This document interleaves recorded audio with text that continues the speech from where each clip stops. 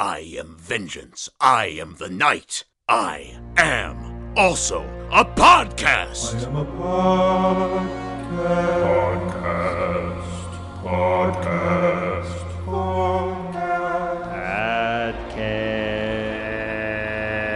Whoa! It's a show. It's a show. Audio only though. What is it about? If you have time, I can tell you that it is a podcast about Batman, a Batman podcast. What did you want me to say in this part? It's a show. Yeah. yeah! I am a podcast. Whoa! Hey! Interviews with fans and people who worked on the show. Podcast.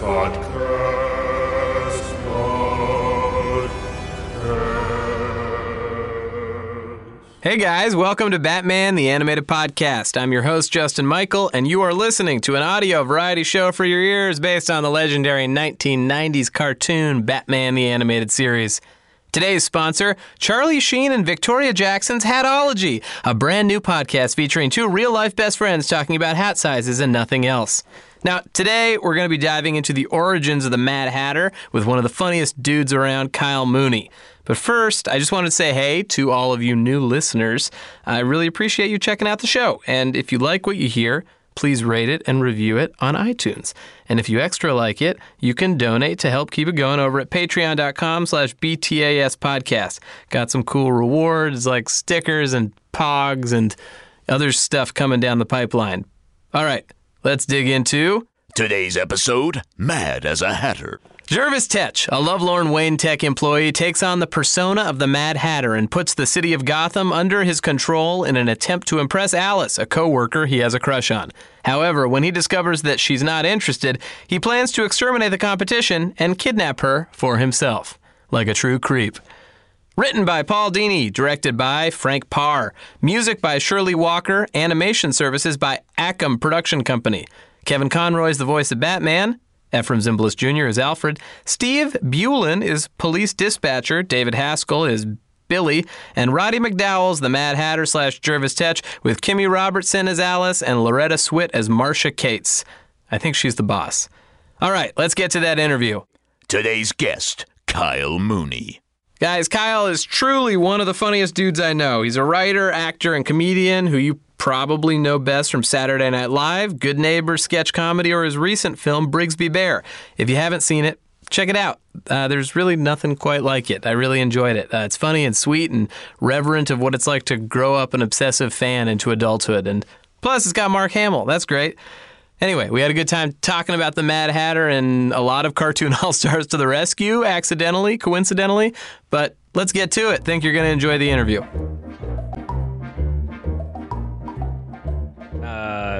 It sounds very exciting to me, and I wanted to say thank you for having me, Justin. Hey, thanks for being here. It's my pleasure. This is it's a real treat. This is a room you've said you've never been in, too. Yeah, this is a new room for me. This is where we just joined the Feral Audio Podcast Network. Congrats.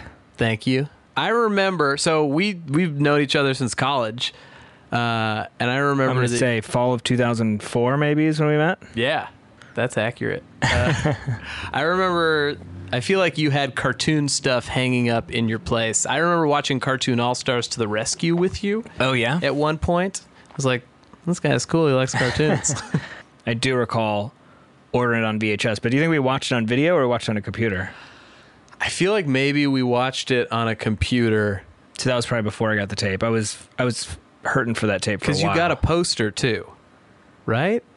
Or maybe just a VHS. I don't think I've ever had the poster. I'm writing a story for you where you... No, I think about Cartoon All-Stars a lot, and I also do a lot of eBay window shopping. So I think the original video cassette did come with a poster. There's other promo materials that are out there that one could own if one so chose. But yeah, it's a classic. It's also, yeah, a true oddity. I guess, yeah, for those of you that don't know what it is, it's like a 1990s anti-drug PSA that was co-produced by like McDonald's and the original Bush administration. Mm-hmm. that featured a crossover of like every popular Every 90s major, show. yeah. It's like, We're talking Turtles, Alf, Garfield, Huey, Dewey, and Louie, Slimer, Bugs Bunny, Bugs Bunny, Muppet Babies. Muppet Babies, of course. Yeah, Winnie the I feel Pooh. like Kermit's kind of like, in my mind, one of the main characters. Yeah. There's a horrifying roller coaster sequence Yeah. in there that, signifies general drug use. I only I watched it probably within the last couple. Only as my alcoholism has risen, and I watched it, I was like, "Oh, they're right. You really do have these high highs and low lows." I never really fully took in the message, except for the fact that I shouldn't be smoking weed or something like that. You mean that Ghost Cloud didn't really teach you about the other stuff? Yeah, and it's and now I'm gonna sound like not a true fan, but that the voice actor of the Cloud is somebody famous. Is he a famous voice actor, or is it just like general celeb? Persona actor. What's your background with Batman the Animated Series? Did you watch it as a kid? Yeah, I did. I wasn't. I can't say that I watched it a ton. My first interaction with it was, and I could be in some ways making this up, but it seems real in my head. I'm from San Diego, and my oldest brother was super into comics, and San Diego is the place of Comic-Con. So I started going there pretty young. I want to say probably one of the first times I was there. I imagine around 91. When did the series start? 92? Yeah. I think I remember seeing like a booth dedicated to it prior to coming out, and seeing the initial, maybe a cutout of the Batman or something like that. And my initial reaction was, I wasn't too stoked, actually, because it wasn't the Batman, the animated Batman or comic Batman I was used to, the kind of like rectangular jaw. So I kind of maybe didn't get too much into it for that reason. And now obviously I can appreciate that stylization. Did you like Keaton Batman? Were you into those movies? Or I was, yeah. And also I was thinking about it today. I frequented the Blockbuster on Mira Mesa Boulevard in San Diego, California. If there are any San Diego listeners, and there was a animated VHS Batman I would get a lot, which I looked up today, which I guess was branded Superpowers. I think it was an orange or red cover with Batman on it, and I reading about it today, I learned that it was like a compilation of 5 episodes from the 60s Batman that they just a cartoon from the 60s that they just in essence repackaged for this Superpowers brand, which I don't know if you're aware. There of were that. Superpowers toys. There at were. The time. It was It exactly. was like This action was figures. all in an effort to sell toys, basically. Yeah. Yeah, I grew up on Super Friends and Superpowers I stuff. totally remember Super Friends as well. Yeah. Yeah, my mom was super into it. Incidentally, I think, Super Friends kind of took on the Superpowers brand name in the latter. Okay. I did some minor Wikipedia research today because I was so curious about what that Batman cartoon was that I watched. So did you maybe popped in, watched it once or twice, but didn't see it throughout the series? In that era, I was probably watching a lot of Disney Afternoon. And at some point Saved by the Bell. But I think I would pop in and out. Exactly, yeah. So have you ever seen the episode that I asked you to watch before? To my memory, no, I had not. Yeah, it's like a weird, obscure one anyway. Now, what makes one obscure and not obscure? I guess not that obscure. I think fans like it because it's an origin episode for a villain. Oh, sure. And it's written by Paul Dini, who's the guy who created Harley Quinn, Right. and he's big in the animation world. But I think it's obscure because it's not a villain that the general public maybe knows about. Yeah, I certainly did not. Not your Joker, not your Riddler. Yeah, but it kind of shares. They're all kind of what Madcap, Just costume weirdos. sinister, silly. Yeah, exactly. Yeah. What was your impression watching this episode? Because I feel like it's more about the Mad Hatter than anything else. Yeah. It follows him a lot. As it unfolded, one of the things that struck me was Jarvis. I believe is that his name? Yeah, Jervis. Jarvis. I like how kind of perfect he was who's voiced by Roddy McDowall. Yeah. How perfect he was as just a regular guy to become a Mad Hatter. He looks like a Mad Hatter already. Like he's got a massive like mouth and teeth and like a Mad Hatter nose. That was one of the fun things, was just like when he takes out his love interest. Oh, Alice. Alice. Yeah, I was just kind of impressed how she's not affected at all by the fact that he goes out on the town dressed like the Mad Hatter. Which I think is one of the funniest things about him, is that he shows up and his costume is how he would dress for a cool date. Yeah. Like there was no like insane transformation to like a supervillain or anything. He's got a big green bow. And I mean, like, and forgive me if you were going to get to this stuff later, but I loved too that, like, very conveniently there's a storybook land with an Alice in Wonderland themed, like theme It's park. in Gotham. They got it. Well, that's perfect for Jervis. Yeah, it's amazing. I guess he moved there because he loves Alice in Wonderland. Right. This is like the number one place to be. And what is that? And this may be very common knowledge that I don't know, but the small card that is held inside of the hat, is that what's on there? Is it the size of the hat? I think it's a size card. Yeah, but I'm kind of. Is that a thing that was just like left in there accidentally or on purpose? Like, because my introduction to that was in the Disney Mad Hatter, right? In like that Alice in Wonderland movie. I think it's a size card, just like the size of your head. Yeah, that's what I imagined. But it's like, I've got to learn more about hat sizes because it's like 10/6 or something like that. You know what I mean? I mean, I think that's the takeaway from this episode is kids leave wanting to learn about hats. Yeah. I also really loved how when we first get to see the Mad Hatter kind of in action and controlling someone's mind, it's those two kind of sketchy dudes who approach him and Alice. What I thought was so convenient and fun was that they just happened to be wearing bandanas. Yep. Just a nice slip of those. They were the perfect thugs cards to mug them that night. Although it fit in his boss's hair. Thugs to mug. Thugs get mugged. Thugging and mugging. Thug mug.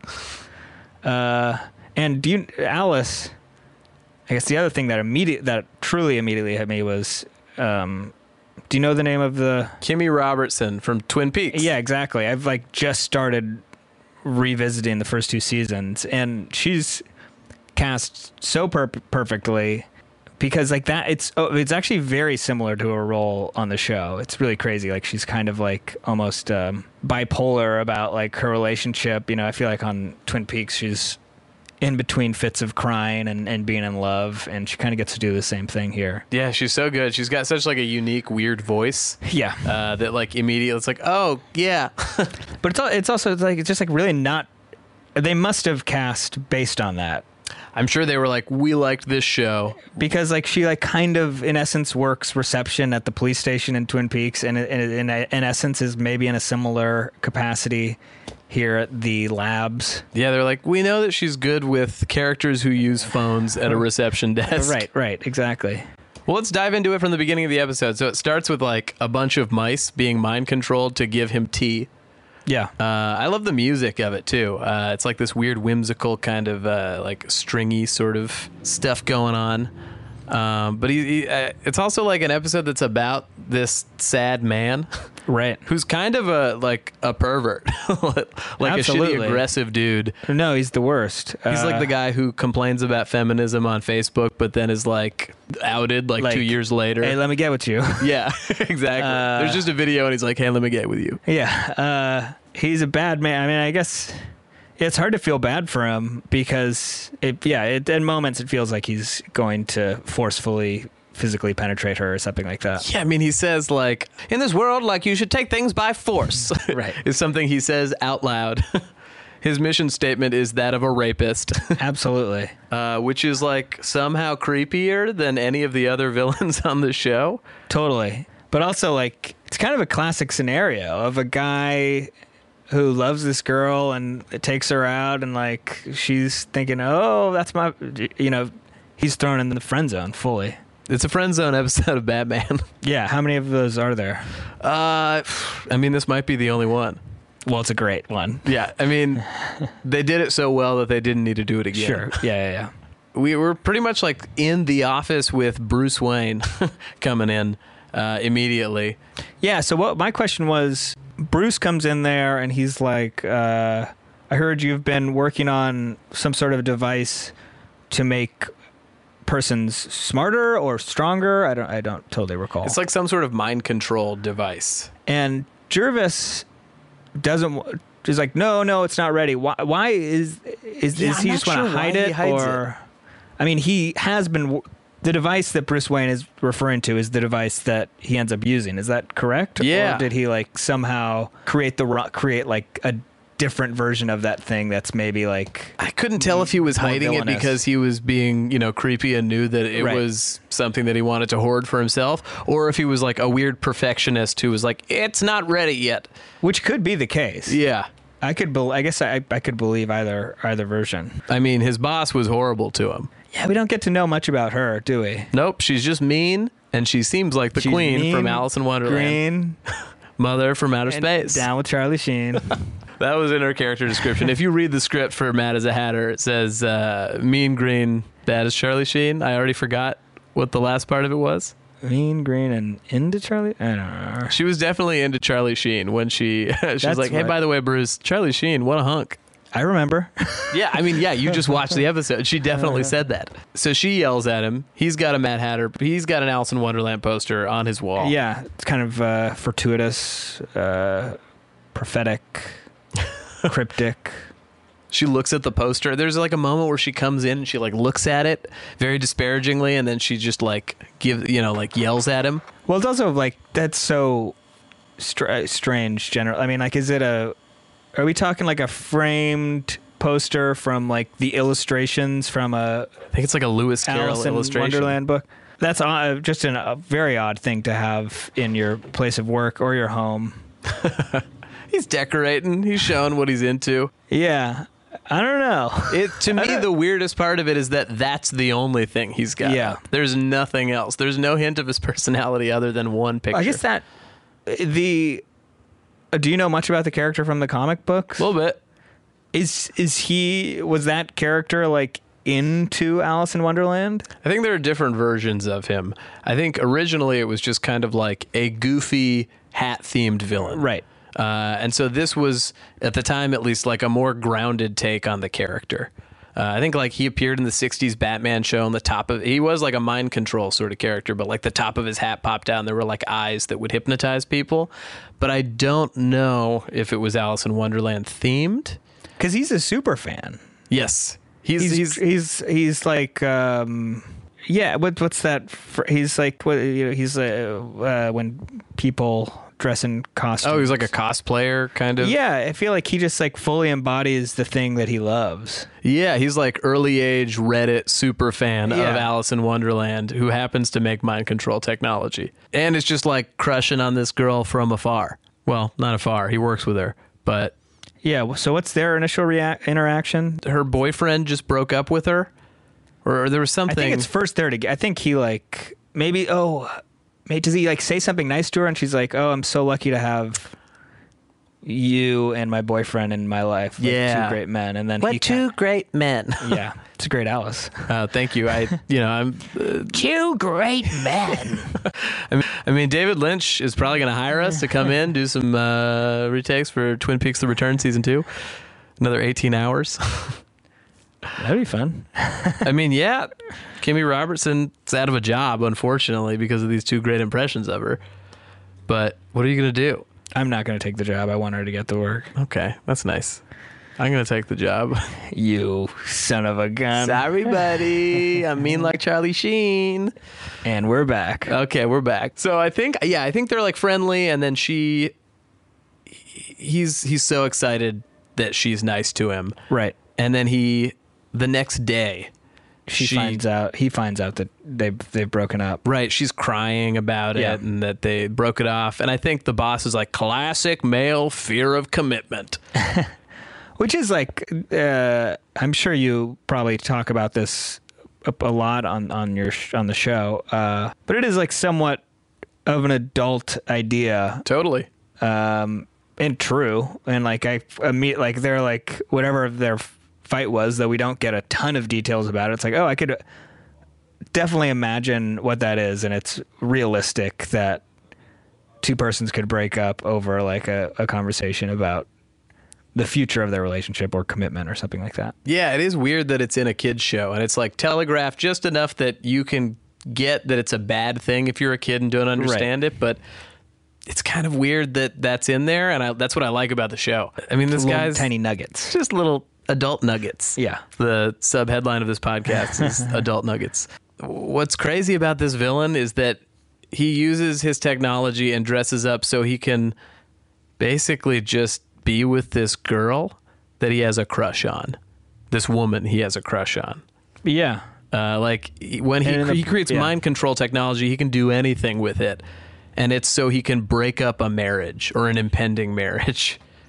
But there is somewhat of a, I feel like he has sort of an internal conflict, because at one point he does like entertain the idea of just directly going for her, controlling her mind, which he could do initially. Yeah, well, and he's like, that would be wrong. You would be nothing but like a husk, which is good. Stick with that line of thinking, you'd hope. But I guess like he just, the date they go on, which he is pretty charming, though he's using, he's got an advantage. Yeah, I mean, he does have everybody in town. I don't know how long it took for him to pre-plant all of those. Yeah, I wonder, I was thinking, how long before the date started did he interact with these people? So, I mean, I have a lot of questions. Maybe I just have one main question about how this device works. So, like, let's take the...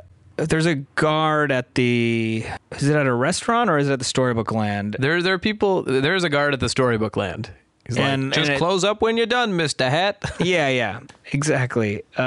Is that guard acting normal, like, for other people to interact with him? Is he just, like, he's doing his normal guard thing, but then when Mad Hatter comes through, like, it clicks that it's like, oh, I'll do whatever this guy wants or says? I think in the lore of the way the character works, they're kind of like empty, blank-faced... Just kind of vessels. Yeah, vessels. And maybe he gives them, like, a command... You can talk to some people, but when I come back, just be ready to say.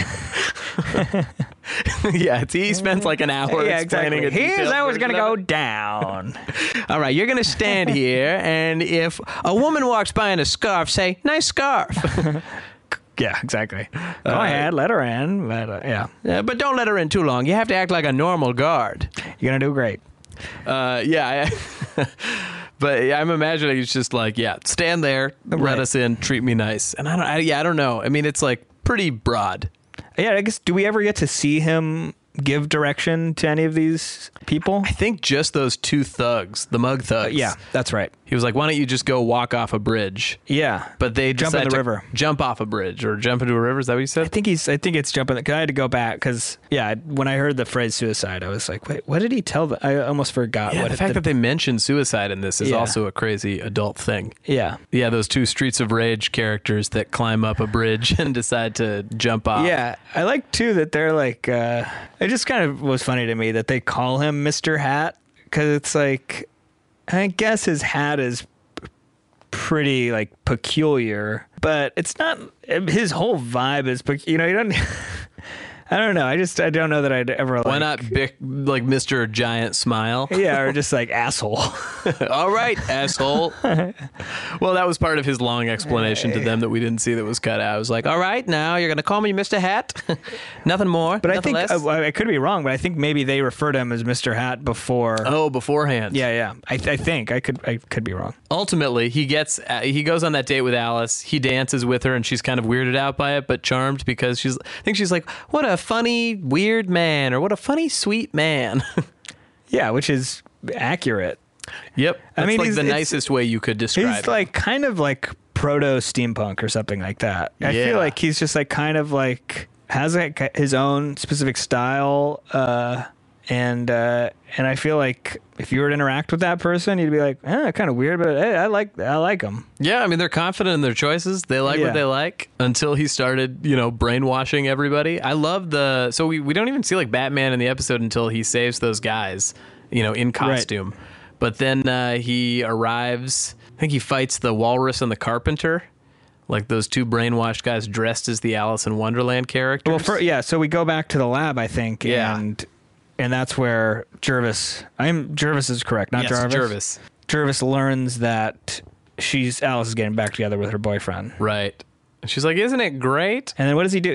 He's holding on to flowers and he stabs himself with the thorns. Is that the issue? I will say that one of the more suspenseful moments to me in the entire episode was in that interaction, just kind of wondering how he was going to play it off. And obviously she's got good, what to her is seeming what she thinks will be good news to him. Like, hey, my boyfriend and I got back together. And he seems like he's just going to be a total dick and just kind of walk straight into his office. But he does eke out a congratulations. Yeah. Just like, congratulations. Which is the second congratulations of the show. I think Bruce Wayne, when she's on the phone, she's like, I just got, like, I'm going to get married. He's like, congratulations. Oh, yeah. There's like a very funny read of that. Right. The most wedding congratulations in any Batman episode, I guess. So then what? He goes about, I guess he devises his plan to truly fuck her by any means necessary. Yeah. He kidnaps her, takes her to this park.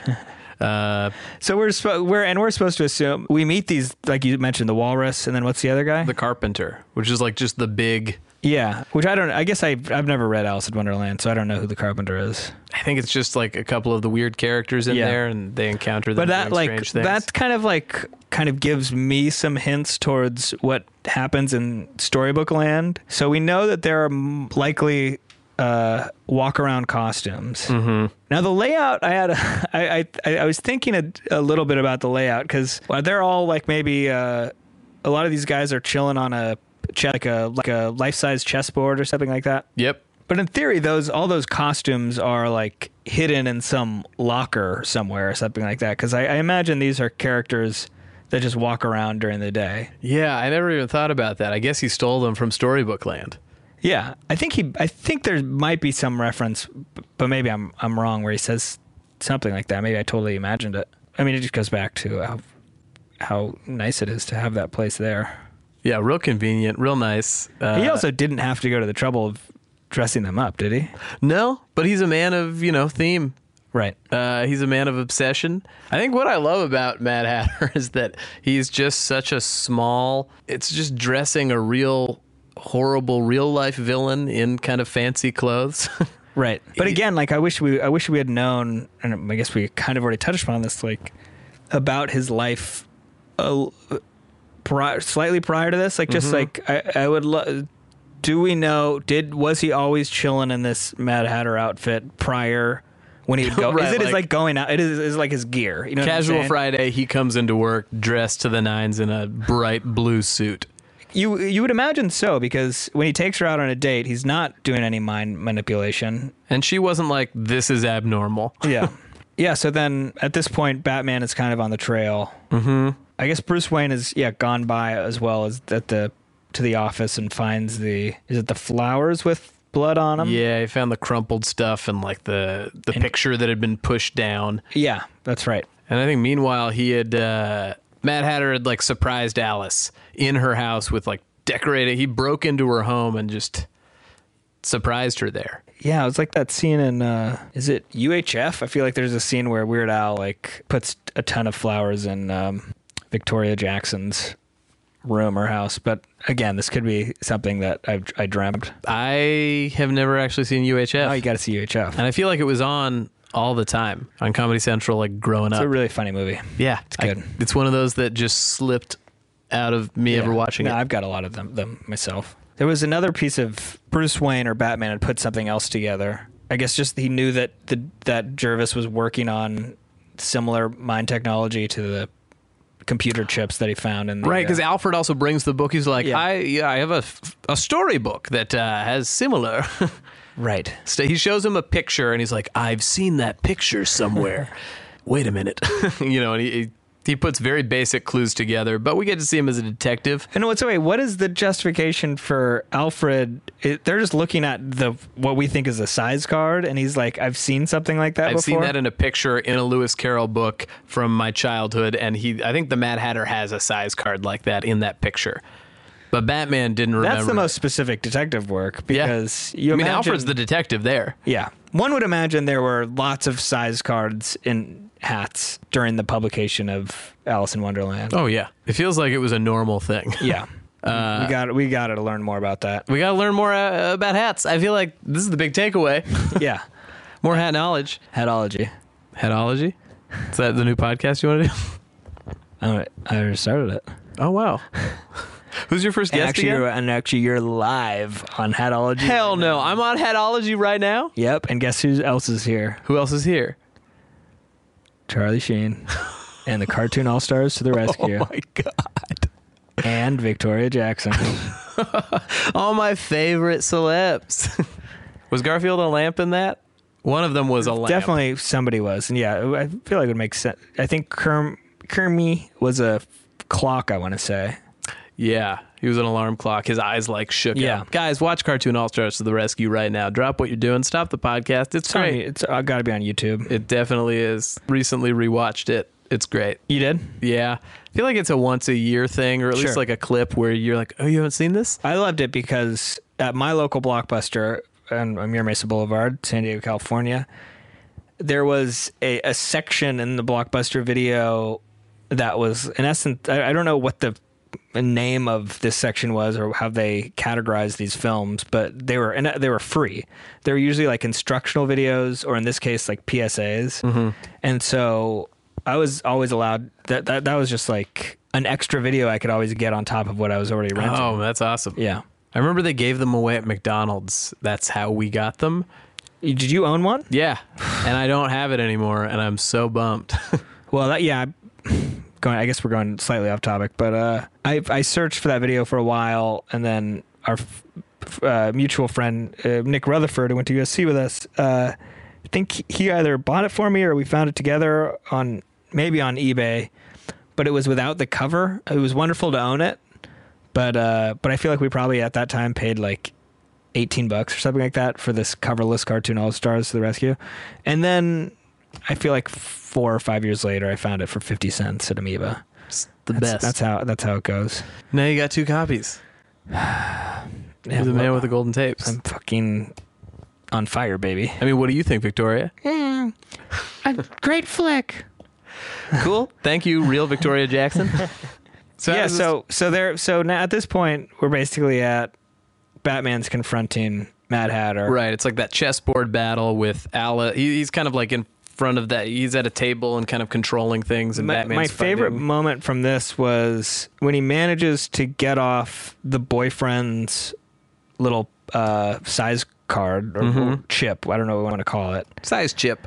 He goes like, and he's still being attacked by these other drones or mind-controlled people.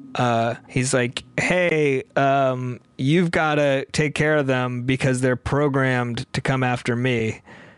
And her boyfriend's just like, all right, gotcha.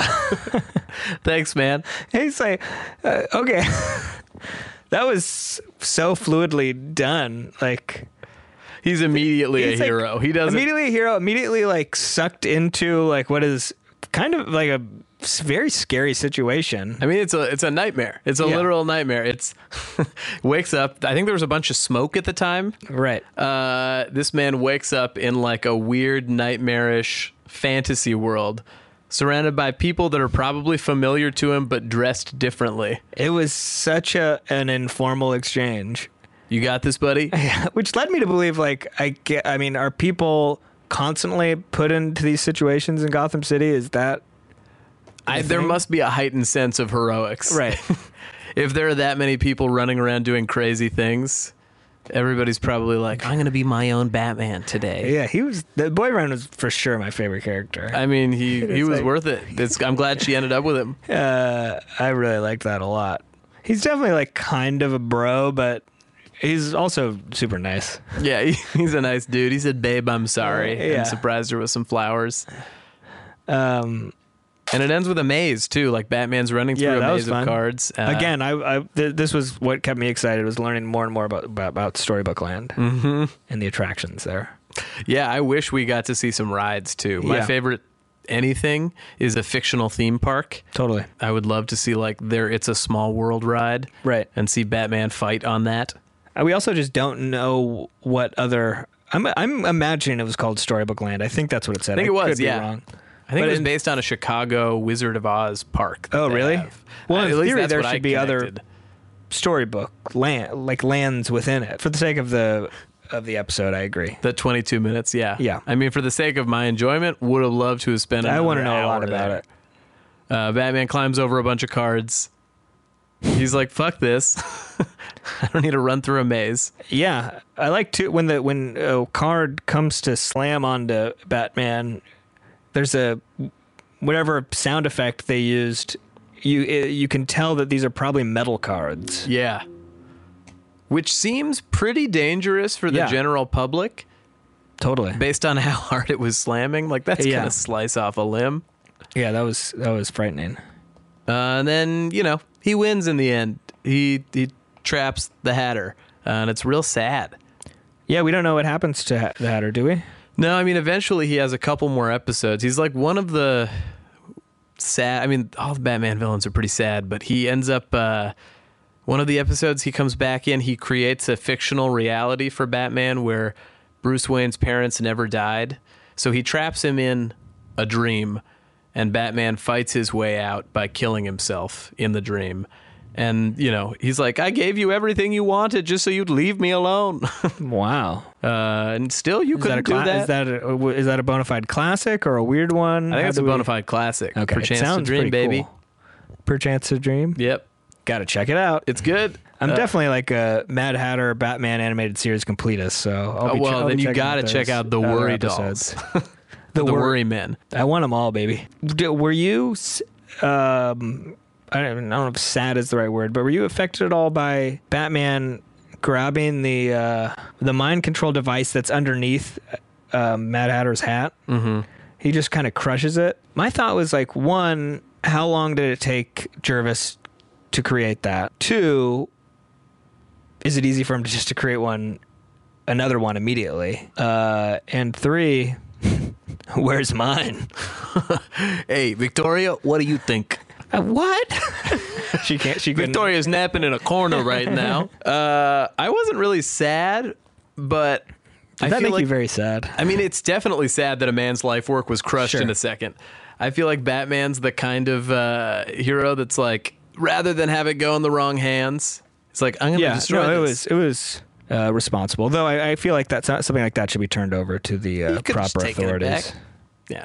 Clearly was able to make more because he shows up 2 more times and does the same thing. Okay, so that answers that question. Yeah. Okay. They just got to keep him in Because you mentioned Arkham this, Asylum. you mentioned this dream thing, and I thought like, oh, well, it seems like a totally different device. That is kind of a different device than that one. But then he comes back and he kind of goes at it again in that Worry Men episode where he tricks rich people into like he has like a big money making scheme where like he tricks them into buying little worry dolls in a South American country and put them under their pillow, and so then it kind of like affects their brainwaves at night, and then they give him money. Damn, he is a full-on hustler. Yeah, I mean they called him the Mad Hustler back in Arkham, baby. And more trivia I didn't know. Yeah, definitely real trivia. Well, you have a movie coming out. You star in it. You wrote it. I co-wrote it. Co-wrote it. Yeah, It's called Brigsby Bear. you got it. And Mark Hamill plays your dad in it. Yeah, Kind of? Yeah. He's in it. Yeah. What was that like? Do you know that he's the voice of the Joker? Yes, I do. It was great. The role that he plays is this guy named Ted, and I don't want to give too much away because it's kind of fun to go in there with some mystery. But yeah, in essence, Ted's like my dad, and it's supposed to be kind of like this weird sort of genius character, and we wanted somebody who you just wouldn't like normally think. You just like somebody that doesn't come straight to your mind when you're like trying to cast somebody or a kind of eccentric type person. And we also incidentally needed somebody who could manipulate their voice.